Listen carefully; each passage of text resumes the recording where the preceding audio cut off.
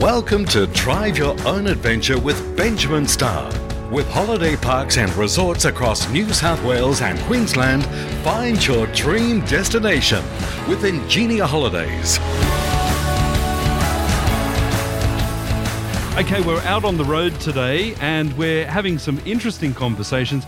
We're having a chat to Bram Collins from Andara, the experience all about this Australia's accessible outback. And he's in the studio today with us. Bram, welcome. Thank you very much, Ben. What an interesting story. Your family, how it all started into this outback adventure.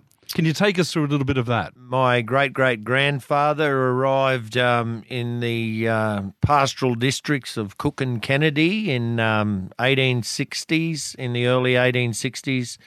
About the time the explorers were, Burke and Wills were, the rescue parties were out looking for them. So it sort of puts it in perspective, doesn't it? Yeah, it does. It was a long time ago, and we originally came into this northern country looking for grazing land because they had a growing cattle herd from northern New South Wales, and they've basically been here since 1862, and so I'm fifth generation, still own the same cattle property, still grazing cattle. When you think about your forebearers, it wasn't about creating a resort. No. About survival, wasn't it? Yeah, absolutely. And the lava tubes, thankfully, were on some land that the family acquired in the late 1890s. Mm-hmm. So, we've been looking after the lava tubes for over 100 years as well. So now there's a story about a bell. And it's not a dance song, but it involves some bullocks and how the family sort of discovered where they were going to start this whole operation from. My great-great-grandfather, Thomas Collins, and his brother, Charles, were coming up following the trail of an explorer named Leichhardt, and he came up into North Queensland in 1845. He recorded all his experiences in a series of journals. And the two brothers were using the journals as a guide as they went along. And anyway, they spent 2 nights in waterless country with no water. They had a bullock dray and a lead bullock out the front with a bell around his neck. His name was Nobby. And at night they would unyoke the bullocks from the bullock yoke, and they would hobble them out and put a bell on Nobby's neck. Just so they could keep track of him in the dark. And every morning they would go and bring Nobby in, take the bell off and take the hobbles off and yoke him back up. And this night he smelt water on the wind and broke his hobble straps and headed out looking for water. And so Thomas tracked him next morning and found him. He was having a drink at a spring, a natural spring bubbling up out of the ground. And Thomas could hear the bell ringing in the scrub, so he went in and got him and took him back to where the mob were and brought them all over and watered their animals. And this was how they found the country that they were going to settle. And that bell is still in the family today. It actually sits on my dad's office desk at home. So what a great reminder to what was, well, probably an act of survival, and really in a way. That beast sort of laid foundations for you. Absolutely, and we've been eating cattle ever since. Yeah. Now, we're going to talk about mobs in a minute, the Aboriginals, because there's a lot to talk about with there. The land itself, and we were talking about the fact that we're living in a world where we always have to constantly adjust. And your family have obviously survived the test of time, but surviving the test of time, was that, in terms of an insight to your family, were they very good at embracing change, do you think? I think necessity is the mother of invention. And when you're in a remote, you live remotely, you do whatever you have to do to survive. I think we're probably resilient, and I think that we've been very good at living with very little. Mm-hmm. And anyone who's started a business and who's had to create a business knows exactly what I'm talking about, because you give far more than you receive when you run your own business. And I really believe that intergenerational businesses are people who who firstly have a very clear dream. They've got a lot of drive and ambition, but they just continue to give. They just never give up, basically. Yeah, they never give up. And I suppose we're going to talk about the whole thing of tourism because, I mean, originally you settled out of necessity, so it was all about cattle. How did the tourism side come to life, and why is it important in today's world? Well, we were very fortunate that my great-great-grandfather Thomas, in the late 1800s, he bought the neighbouring cattle property to the north of where he settled in 1862. And this property was about twice the size of Spring Creek, which was the place he settled with his brother.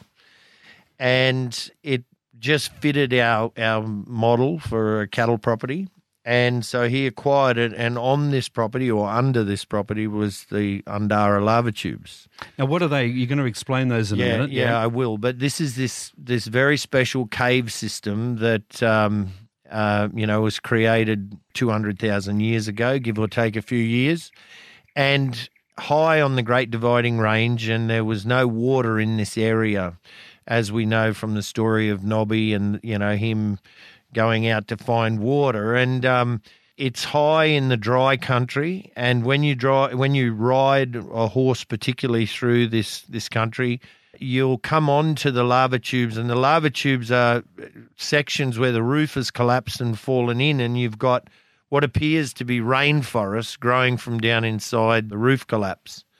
If you're out there and you're a pioneer, you're a first settler, you're looking for water, and you ride onto a patch of dark green rainforest, yes, what are you going to think? Heaven. Water, Yeah. finally. So you go down in there's no water. Yeah. There's a really impressive cave system, but it serves you no benefit. It doesn't give you a solution to your problem. So you're still thirsty, and you can't graze cattle down there. So they were perceived to be useless. And it was this perception that ultimately was their protection over time. It didn't have a worth at the time. It was worthless. It was special, but it was worthless. So when we acquired the cattle property, we knew they were there, but they served us no purpose. We would take friends out there and show them our caves, and little did we know these were the oldest standing lava tubes on planet Earth today. Why are they important now in today's world? Personally, I love nature. And for some people, the lava tubes won't be important because they just have a different set of priorities. Our priorities are such, though, that we have been custodians for over 100 years of this incredible natural wonder. And they're important because there's nowhere else on Earth that you can go where there's lava tubes of this age. If you go to Hawaii, for example, there's lava tubes being created on a daily basis. Now, explain how a lava tube's created, because and these tubes that you're talking about aren't little holes. No. These average about 18 metres high, so about 60 feet, 25 metres wide on average. They are a bit smaller, and they are a bit larger than that as well. So 200,000 years ago? Yeah, so 200,000 years ago, we had three natural elements in our region that were in almost perfect balance. We had a volcano with a huge amount of lava. We had an ancient landscape which had river systems in it, and we had a gently sloping landscape. And these three elements are really important. So when our volcano erupted, over 1,500 square kilometres of country was covered by the lava from this volcano. The main volume of lava channeled in the ancient riverbeds. And as it started to cool and harden in the rivers, it did so from the outside in. So where it touched the ground on the walls and floor of the riverbed, the lava tube started to form. The air started to cool the top of the lava flow, and a crust or skin forms on the top. And as that skin gets thicker and thicker, the heat underneath supports the skin, and the skin becomes solid, the walls and floor become solid, and the thicker the outside of the lava tube gets, the more it locks the heat inside the tube, and that keeps the liquid inside very fluid, And because of the gently undulating country, it allows it to gravity feed through this pipe it's created until the volcano stops erupting, and it just drains out the end, leaving a hollow pipe behind under the ground. For you going out to the property and doing what you do now, it must give you a wonderful sense of satisfaction. Are you called to do this, do you think? Is it a calling? I really enjoy working with people. I'm somebody who enjoys people. I enjoy entertaining. I enjoy telling the story. Yeah. And I enjoy creating it as lifelike as I can for people to experience. And when you come to Undara, the first thing you'll notice is just how natural everything is. It's not a Hollywood production of what we think the outback is. It's just the bush as naturally as possible. And it's so simple. And for a lot of people who grow up in the city, you never experience stuff like that. And so many internationals come to Undara and have their first genuine wildlife experience, because there's kangaroos and wallabies and wallaroos and kookaburras and bird life that they don't see normally. And it's because we've kept the bush as natural as we possibly can. And life is as simple as it was on the station. When we do a bush breakfast, for example, and you cook your own toast over the fire, and you have billy tea, and you have brewed coffee on the fire. And love that. It is outstanding. But do you find that people from the city, the simple things in life, do you think when they come up here, do they find it hard to adjust? Does it take them a few days? Yeah, well, you get somebody from the big city, the first thing they do is walk around with their hand up in the air trying to get a mobile signal. We don't know whether they would need help or they're after a mobile signal. But if you spend time in outback Australia, and particularly outback Queensland, you're outside a cell phone range. Yeah.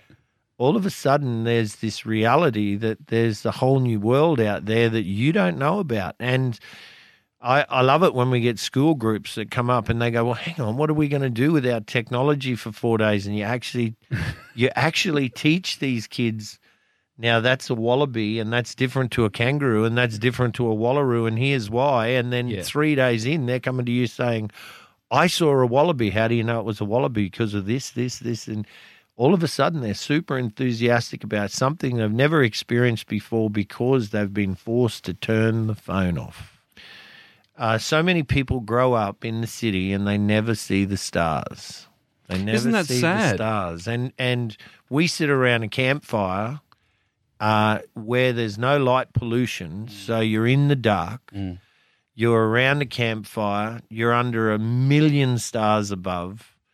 And we've had kids from Europe at Undara that say, what are they? You know, and I've got this experience where we take kids out to a big flat rock area and they don't look up. It's just not in their DNA to look up. They look down at their phones normally. So we walk them out there and they got torches and they're following the torchlight. And then we get onto this big rock and I say, now I want you all to find your own space. I want you all to sit down, and they still don't look up. Now close your eyes and lie down. And when they're all lying down, they're all quiet, we say, now open your eyes. And these kids are going, oh my God, what is that? And I said, well, that's the universe. Right there. That's the southern sky. Yeah, it's dream time. Yeah. And this is what people in the bush grow up with. And we're almost oblivious to it because we see it all the time. Now tell me, Cairns is not far away. People listening into this podcast today are thinking, gosh, this is sounding too good to be true. We've got to go out here. So Cairns is not far away. So for folks that are coming into Cairns, what's your advice to them? You know, there's lots to see and do down there. I mean, you've got everything up here. Absolutely. There's, I'd like to say there's only two things you can't do in this destination, snow ski and surf, Yes. but we do everything else really well. So, and there are some fantastic experiences in North Queensland. And great places to stay, like Cairns Coconut Caravan Resort. It's just one of the greatest in the country. Yes. And we're very proud long-term supporters and have worked very closely with them over the years. Yeah. The beautiful thing about North Queensland is that everything is easily accessed by conventional vehicles. Sure. And so you can pick up a car, whether you're flying or you're driving yourself, and you can do one-day adventures, you can do multiple-day adventures, and keep coming back to Cairns because there's so many great regions. Of course, we've got Cape York Peninsula. Yes, yep. We've got Cairns and the Northern Beaches. We've got Port Douglas, Daintree region, the Atherton Tablelands, the tropical coast south of Cairns. Yep. And, of course, the Savannah Way, which is the Gulf Savannah from basically the edge of the Atherton Tablelands to the Northern Territory border, which is another spectacular natural region. And you can develop these your own self-drive itineraries to take in all of these natural experiences out of Cairns. And I would strongly recommend, if you're coming to Cairns, make sure you allow yourself a time budget. So don't just come in and fly and flop. Yeah. What you need to do is you need to say, right, we want to see the Atherton Tablelands. We want to go to the Gulf Savannah. We want to go to Mission Beach, see cassowaries. Whatever it is, I guarantee we have a natural experience here that you will remember for the rest of your life. So you can book these trips through Ingenia, of course, Absolutely. once you get there. But your ultimate trip, I mean, tell us, how do we get to Andara? What are we going to see along the way? Well, if you come into the Gulf Savannah, we've got an incredible little area, the Etheridge Shire, and we've got a tourism brand out there called Unearth the Etheridge, and it is a geological connection through our region, and we've got the world's oldest lava tubes. We've got a beautiful sandstone gorge down in near Forsyth called Cobbold Gorge. Yeah. And we just have this, we've got our region is lava tubes, gems and gorges. We've got gem fossicking regions. We've got historical gold mines.